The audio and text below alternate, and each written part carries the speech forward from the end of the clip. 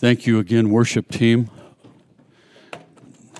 I want to remind us that what you just experienced doesn't happen by accident.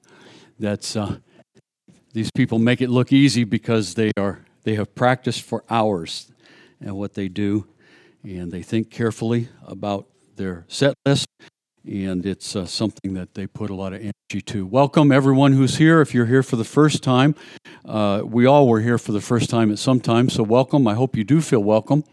And if you don't, try us again. And for those of us who are here for more than the first time, try to help those first-time people feel welcome. You know where I'm going with all of that. Sometimes in our failures, most often in our failures, God is just beginning. I hope what we get out of this lesson today from following up in the story of Bathsheba is that we need to be stewards of our place. Stewards of our place wherever we are, whether that's in this particular position at a service station or that position there or this position here. We need to be stewards of that place. Take care of that place. And that place is usually a place of power or influence of some sort. Our past does not need to dictate our future. Wherever you were yesterday does not mean you have to be in that same place tomorrow or even this afternoon. Those things are so often subject to our choices. This is a place of grace here at Cornerstone. Your yesterday gets grace. Your tomorrow gets grace. And I hope mine does as well. There are some Bathshebas in this room today. There are some Davids in this room. There are some Nathans in this room. There's some Absaloms here. There's some Uriahs here, and there's some Josiahs here. And then the rest of us are just muddled somewhere along the path. We're in Matthew chapter 1, believe it or not, and this genealogy that Matthew starts out with is really important because this genealogy it has a group of scandalous people, not just the women, but the men are even more scandalous than these women. What's unique is not the scandal, but it's unique that in a patriarchal society where men dominated, and not white men. These were Jewish men. This is a whole Middle Eastern culture of all kinds of men. They dominated, and women were somewhere between helpers and slaves and servants, but they were definitely a bit owned. At least that was the thinking. And so we have, in a lineage of Jesus, we have women listed, when in a patriarchal society that seems quite shocking. Matthew does that, I have suggested to you before, to tip the hat to the fifth woman in this story who happened to be an unwed, pregnant, teenage mother. Her name is Mary. She left town for a while for her pregnancy. What if Mary walked into our little gathering here this morning and sat right there? What would we think of Mary? What if Tamar walked in? What would we think of Tamar? How would we respond to her? What would we think of Rahab, especially, if she came in? Because that name causes certain reactions in us. So we've covered Tamar. She was an outsider. She was a Canaanite, a foreigner. That's important. I don't know if you're catching my emphasis on that, but she was not an insider listed in the lineage of Jesus. I find that fascinating.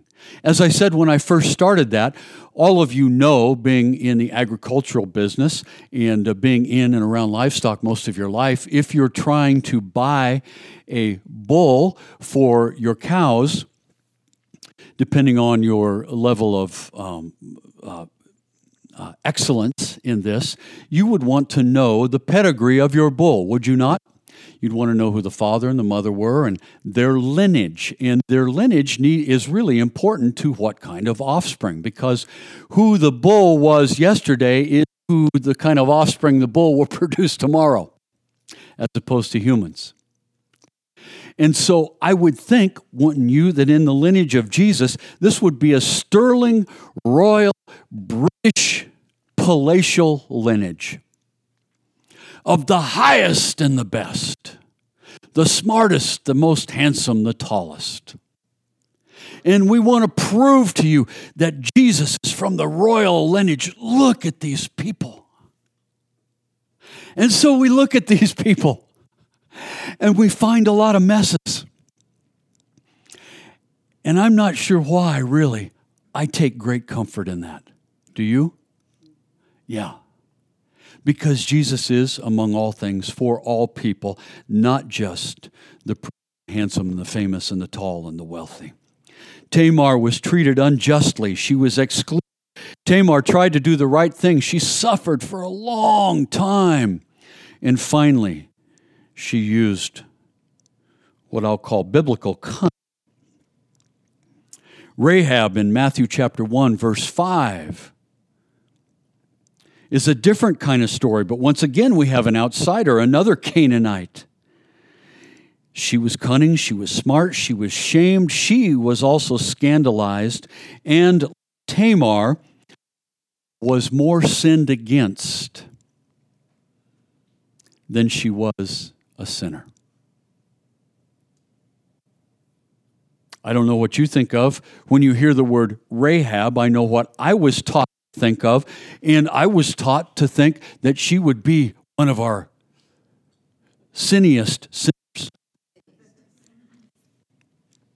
I suggest to you this morning that Rahab was way more sinned against than she was sinner. And every time that knock on her door came, there was another person willing to sin against her womanhood, her femininity, her humanity. Now, she was volitional in that. I did skip Ruth. I didn't realize it until 2 weeks ago at this very spot that in my excitement about all of this, I've skipped Ruth. We'll get back to her. She's the third woman in this patriarchal list of males. And now we come to Uriah's wife. I suggested to you 2 weeks ago that Matthew is attempting to tip the hat to Bathsheba by not identifying her directly. I think he gives Bathsheba a huge break. You see, Matthew knew the culture. And as I suggested last week, a couple things. I don't think this story of Bathsheba is about the story of Bathsheba. I think it's about David. So the story begins long before we come to 2 Samuel 12 or 11, where David takes his bath with Sheba. Yeah, you laugh, but you'll remember that, won't you? Right. Thank you, Susie. She gets $1 for every laugh. That's $2 already. It's 3.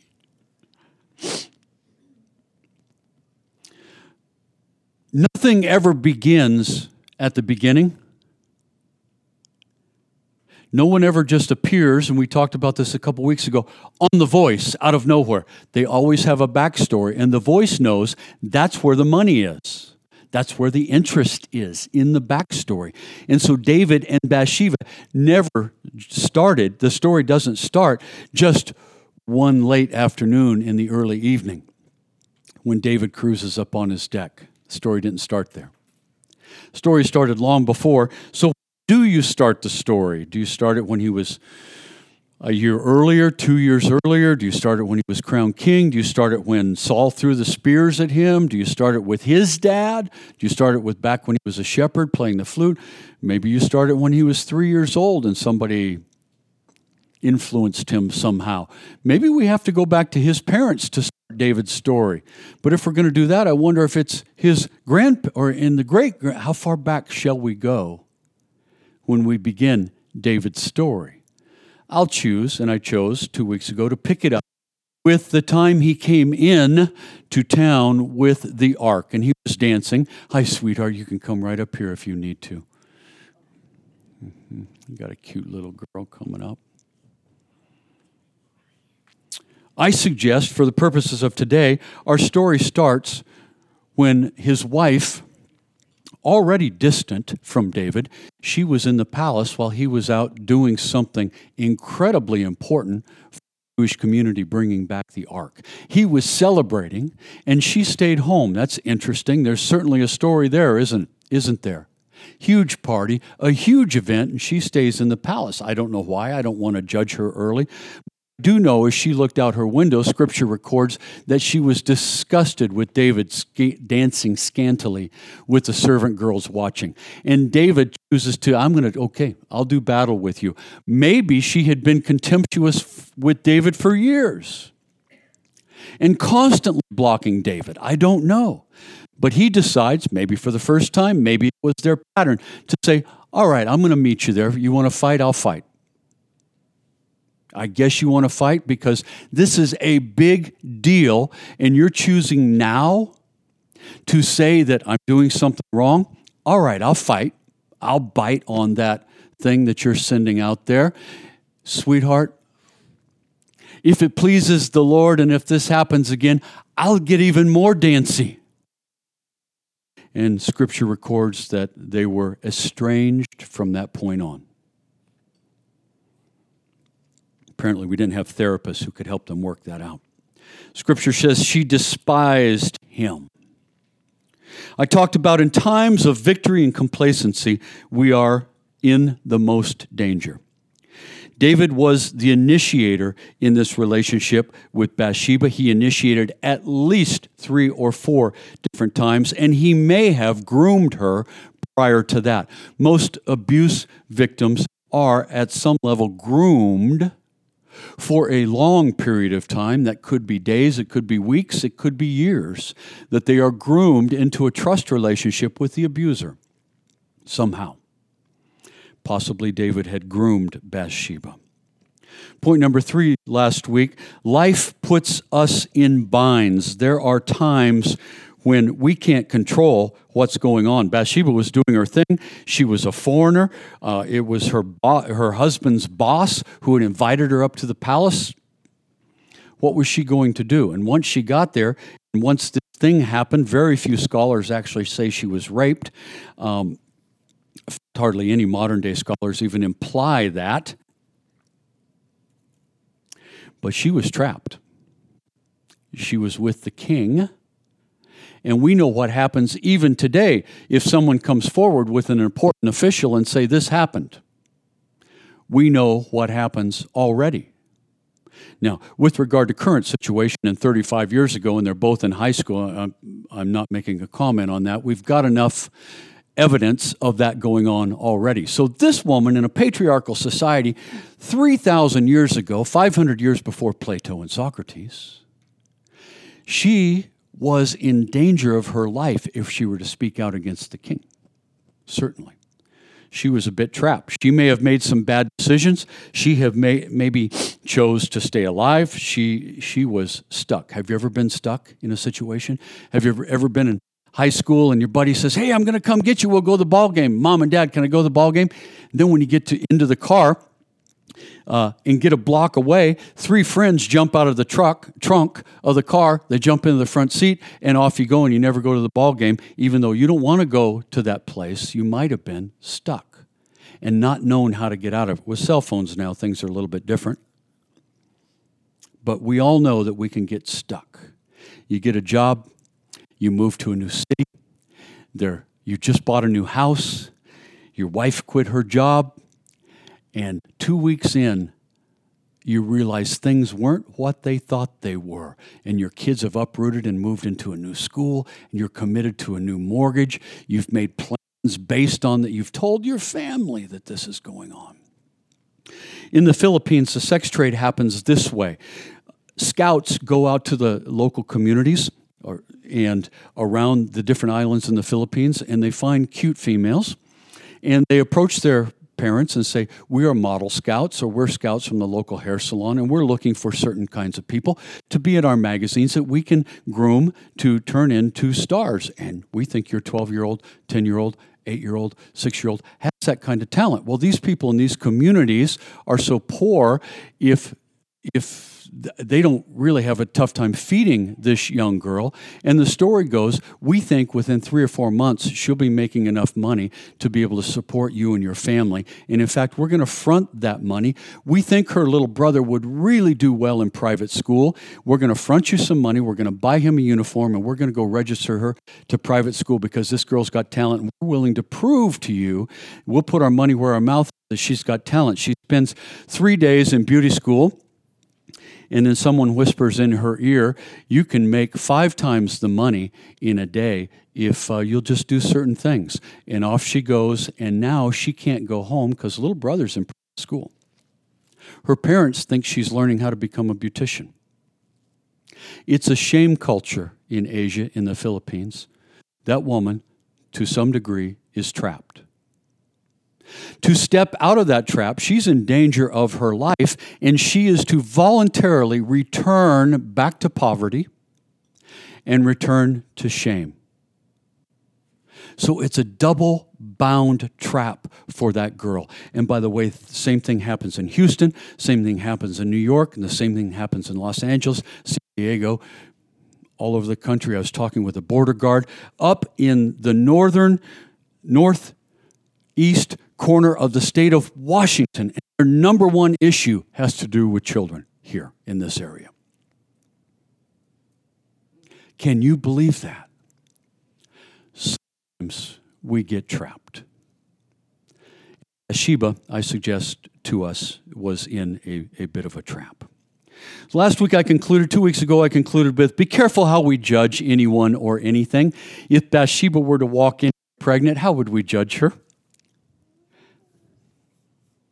If Mary were to walk in here pregnant, if Rahab were to show up at our Wednesday night dressed in her work clothes, how would we respond to her? Ladies, that question goes to you in particular. If Tamar, after we heard what she did, were to show up, how would we respond to her? Be careful how we judge anyone or anything, because we don't know how God will use this story. Right? Give me a little something, people. Yeah. Or might I say, your story. I believe we need to initiate protection for the vulnerable, not protection for ourselves. Protection for the vulnerable, not self-protection for ourselves. We've got people in this community who have stumbled and fallen, and even the legal system is involved with their situation right now. I am so not about that. All I'm concerned about is grabbing these guys, hugging them, letting them know they're loved, that there's grace, that this Cornerstone is a safe place. Don't care where you've been. Don't care what you've done. Come, get grace at this place. For some of you, easier said than done. I suggest we practice. Susie practices this all the time. She'll go home with me this afternoon.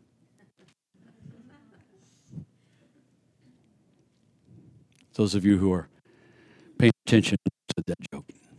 Failure is always a gateway to something new. And it's something that we can't see yet. Do you recall the portal analogy, the pothole, where we always see the flaw in the wood, and until we get close, we really can't see, and it gets narrower and narrower. We just see something behind there, but can't tell for sure what it is.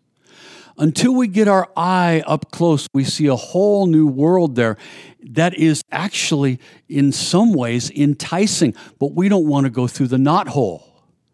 But life, usually, if we're lucky, draws us through that knothole.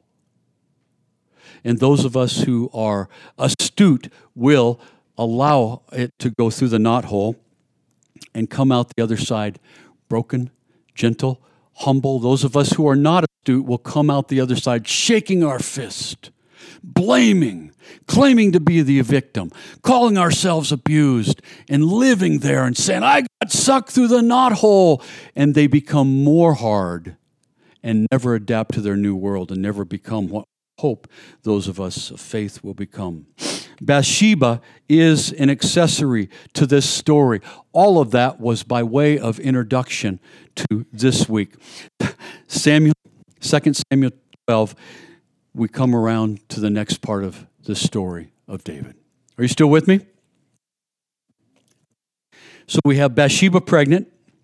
We have Uriah dead. We have Bathsheba mourning for 7 days, and then David marries her.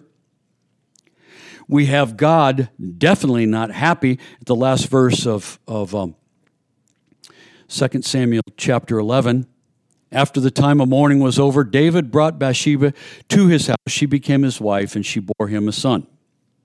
But the thing David had done displeased God. So God is not happy. Whoa. Enter Nathan, Romans chapter 12. Or Matthew, 2 Samuel chapter 12. David's guilt. I want us to think about this as I want us to do all of Scripture. David's guilt is not necessarily or so much his affair. I think he's guilty of that, and I think that was, certainly is, a violation in nearly every culture, including Scripture. I think the thing that displeased God was David was called to shepherd, sheep herd, the children in his kingdom. He was called to shepherd them. He not only failed to shepherd well, he abused his position as the shepherd to take advantage of someone who was weaker and more vulnerable, whose protection was out of town. And that was his real crime. He shamelessly abused his power and position as shepherd. For you note takers, who I now realize a few of you are out there, 2 Samuel 5, chapter 2, chapter 7, verses 7 and 8. You'll see David's calling to be a shepherd.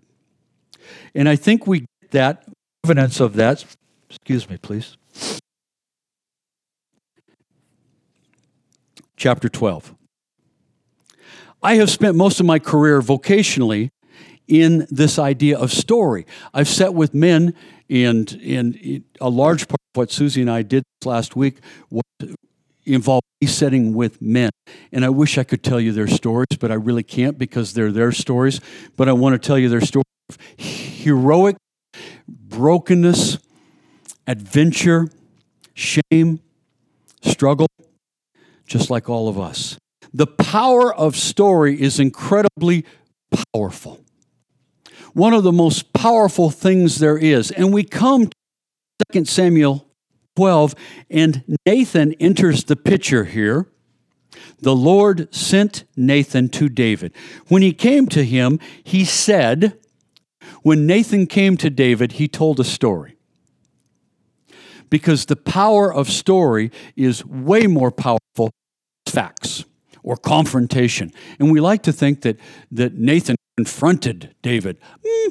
Maybe a little bit, but the way he did it was cunning, was wise, was careful, and he did it through story, right?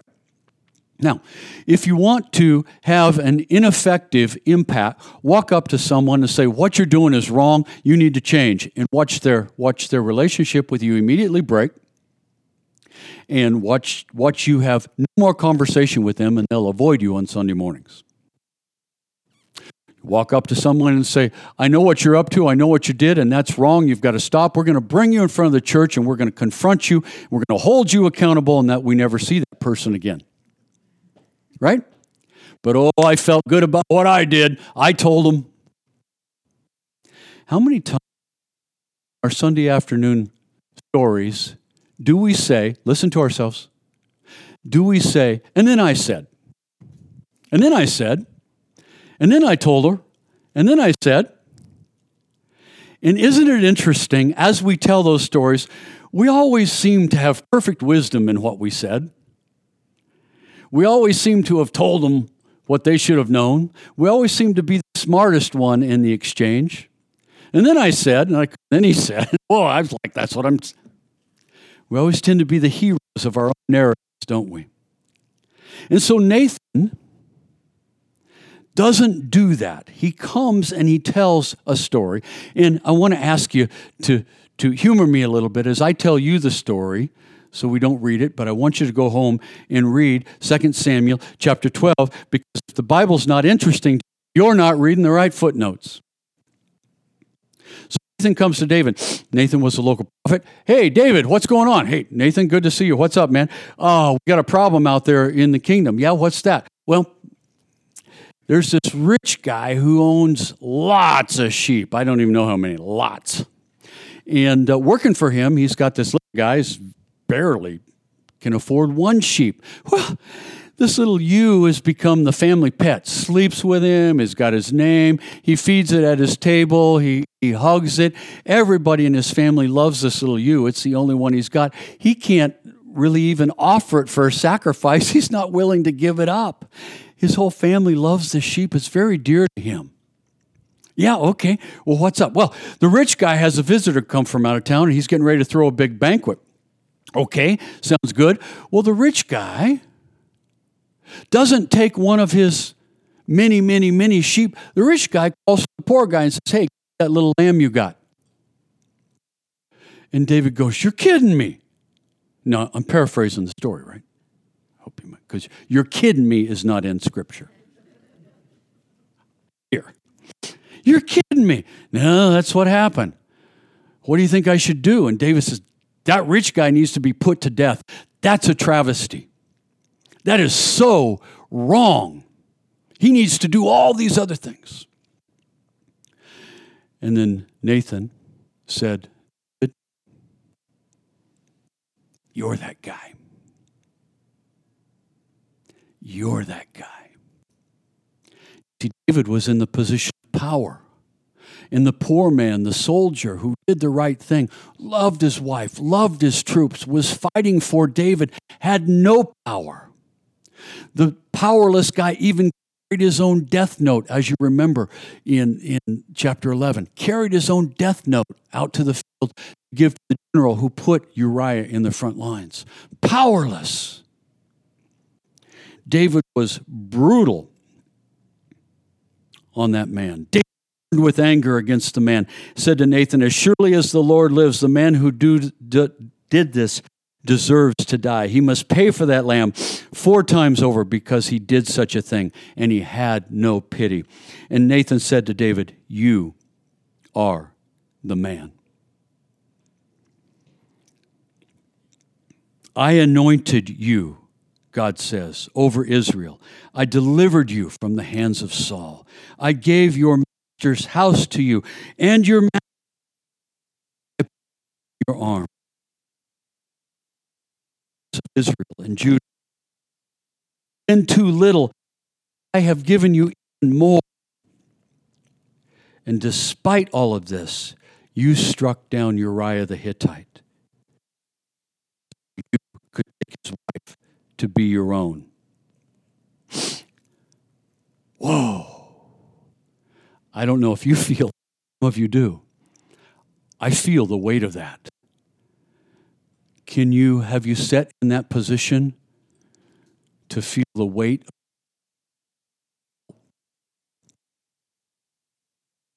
That is a terrible, terrible, terrible weight. I think at that point, David woke up. Can I say this to us? I think that most of us through life asleep or half because we've always done it. We do what we do because it brings us comfort. It brings us distraction. It brings us status or whatever it is you hope for. But we're kind of asleep to ourselves. We don't see our own stuff. We don't catch our own sins. We don't really see ourselves in full truth. And if we think we see ourselves in full truth, let's go ask our children about ourselves. Because I guarantee they see us in a little different truth. I think David at this moment here woke up. I don't think we really wake up until we get pulled through that knothole. I don't think Jonah woke up until he got spit up on the beach or somewhere. I don't think David woke up until this moment. I don't think that Joseph woke up until he was thrown into the pit and realized, oh, I'm going to die. I don't think my friend woke up until after his heart attack. And now suddenly he's the nicest guy in the world years later, and he wasn't before. I don't think I've woken up until I've been hit with some big, you are the man. Point number one. Got a few points, and then I'm going to bring Clay back up. I want you to think about in this passage where you fit, where your story is. If we are lucky enough or have good people in our lives, we will be exposed. No one wants this, of course, but for the sake of our souls, we have to be exposed. We have to be woken up, and we resist it. And if a good friend or a spouse says to us, "Can I talk to you about something?" said, our temptation is to immediately say, "Well, of course I said that. You did this, you did this, you did this. That's why I did that." Because we don't like to be exposed. We don't even want to entertain if there's a thread of truth about that. And where some of us are more interested in the facts. Tell me the fact. Where, no, you were over by the house. No, I wasn't, sweetheart. I just got out of the car. No, you were by the house. Because remember, you just picked up the... Because we resist this exposure, but it's this exposure that's the very thing that saves our souls. It's what we must have. It's when we get born again. It's when we get born again. And we go through the passage. We get constricted. It's dark. It's everything we don't want. It's pressure we beg not to have. We want to go back to where we were, and suddenly we're in a new place. We don't like it at first. But, whoa, it's light filled. There's people here. I thought I was dying. I'm not dying. And it's called being born again. We pass through that knothole. That passage is the very thing that we resist, which is the very thing that saves us. He who seeks to save his life will lose it. Jesus. He who loses his life for my sake will find it. James tells us the humble will be exalted. To this man will I look, Isaiah says, to him who is humble, contrite, who trembles at my word. Jesus never looks for people who have it all together. Repentance is in the heart, not in the words. It's in the heart and in the actions. Now, if you want to read Psalm 51, you'll see David's heart and you'll see his actions as well. True repentance deals with motives, not just the actions. You can tell a child to say, "I'm sorry," but we all know they may or may not be sorry. Chances are they're probably not. They're just doing what we said.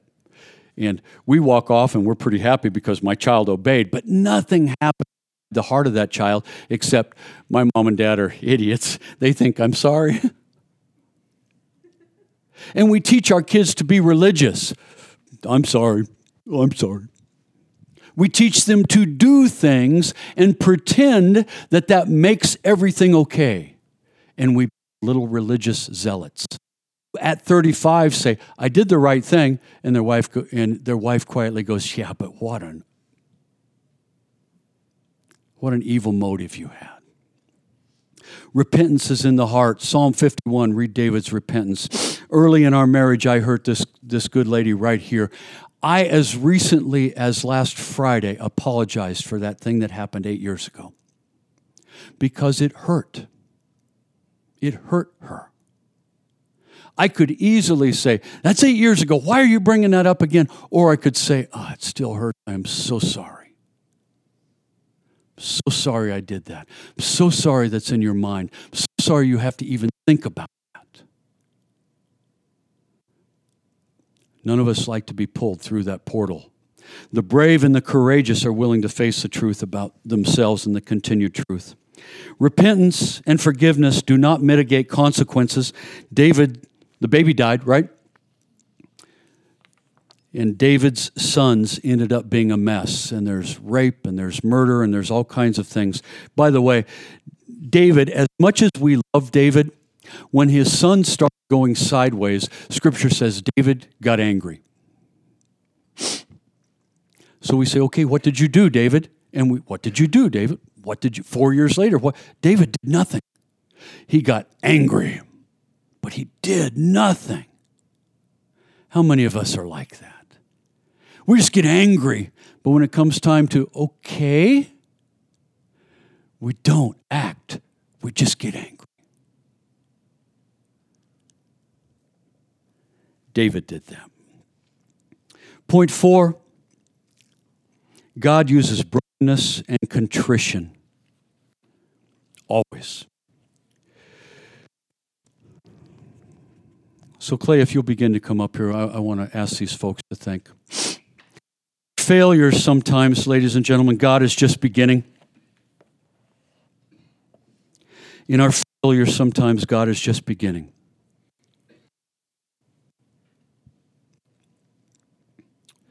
We need to be stewards of our place in society. Our past does not dictate our future. And I hope this is a place of grace. So if you could dim the lights for a minute, I just want to ask you to think. I'm not going to ask you to come up front or go anywhere or do anything, but I will ask you to quietly raise your hand just so I can see. But if you'll bow your heads so that we can have a sense of privacy here and no looking around out of respect for just the other people. Do your work. Don't do or worry about someone else needing to do their work. Did any of you relate to the story today? Did you see yourself in that story? Let me see some hands. Yep, of course. Absolutely. How many of you relate to Bathsheba having been a victim and got trapped in a situation that, I see it, where you felt like, you couldn't do anything about it, where you felt helpless? Yep.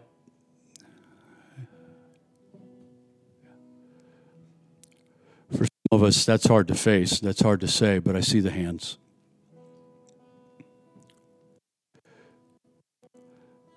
How many of you have had life come to you and say, you're the man, you're the person, but you resisted, you fought back, you defended yourself? Yep. Me too. My hands are up on all of these people. God's moving at Cornerstone this morning, and I'm not so arrogant to think that he just uses quiet moments and bowed heads and eyes and soft music to do that. God works all the time. But I do want to invite you to take this chance. And I'm going to be quiet while Clay quietly plays for about a minute. And I want you to ask yourself, where do you see yourself in this story of 2 Samuel 11 and 12? Where do you see yourself?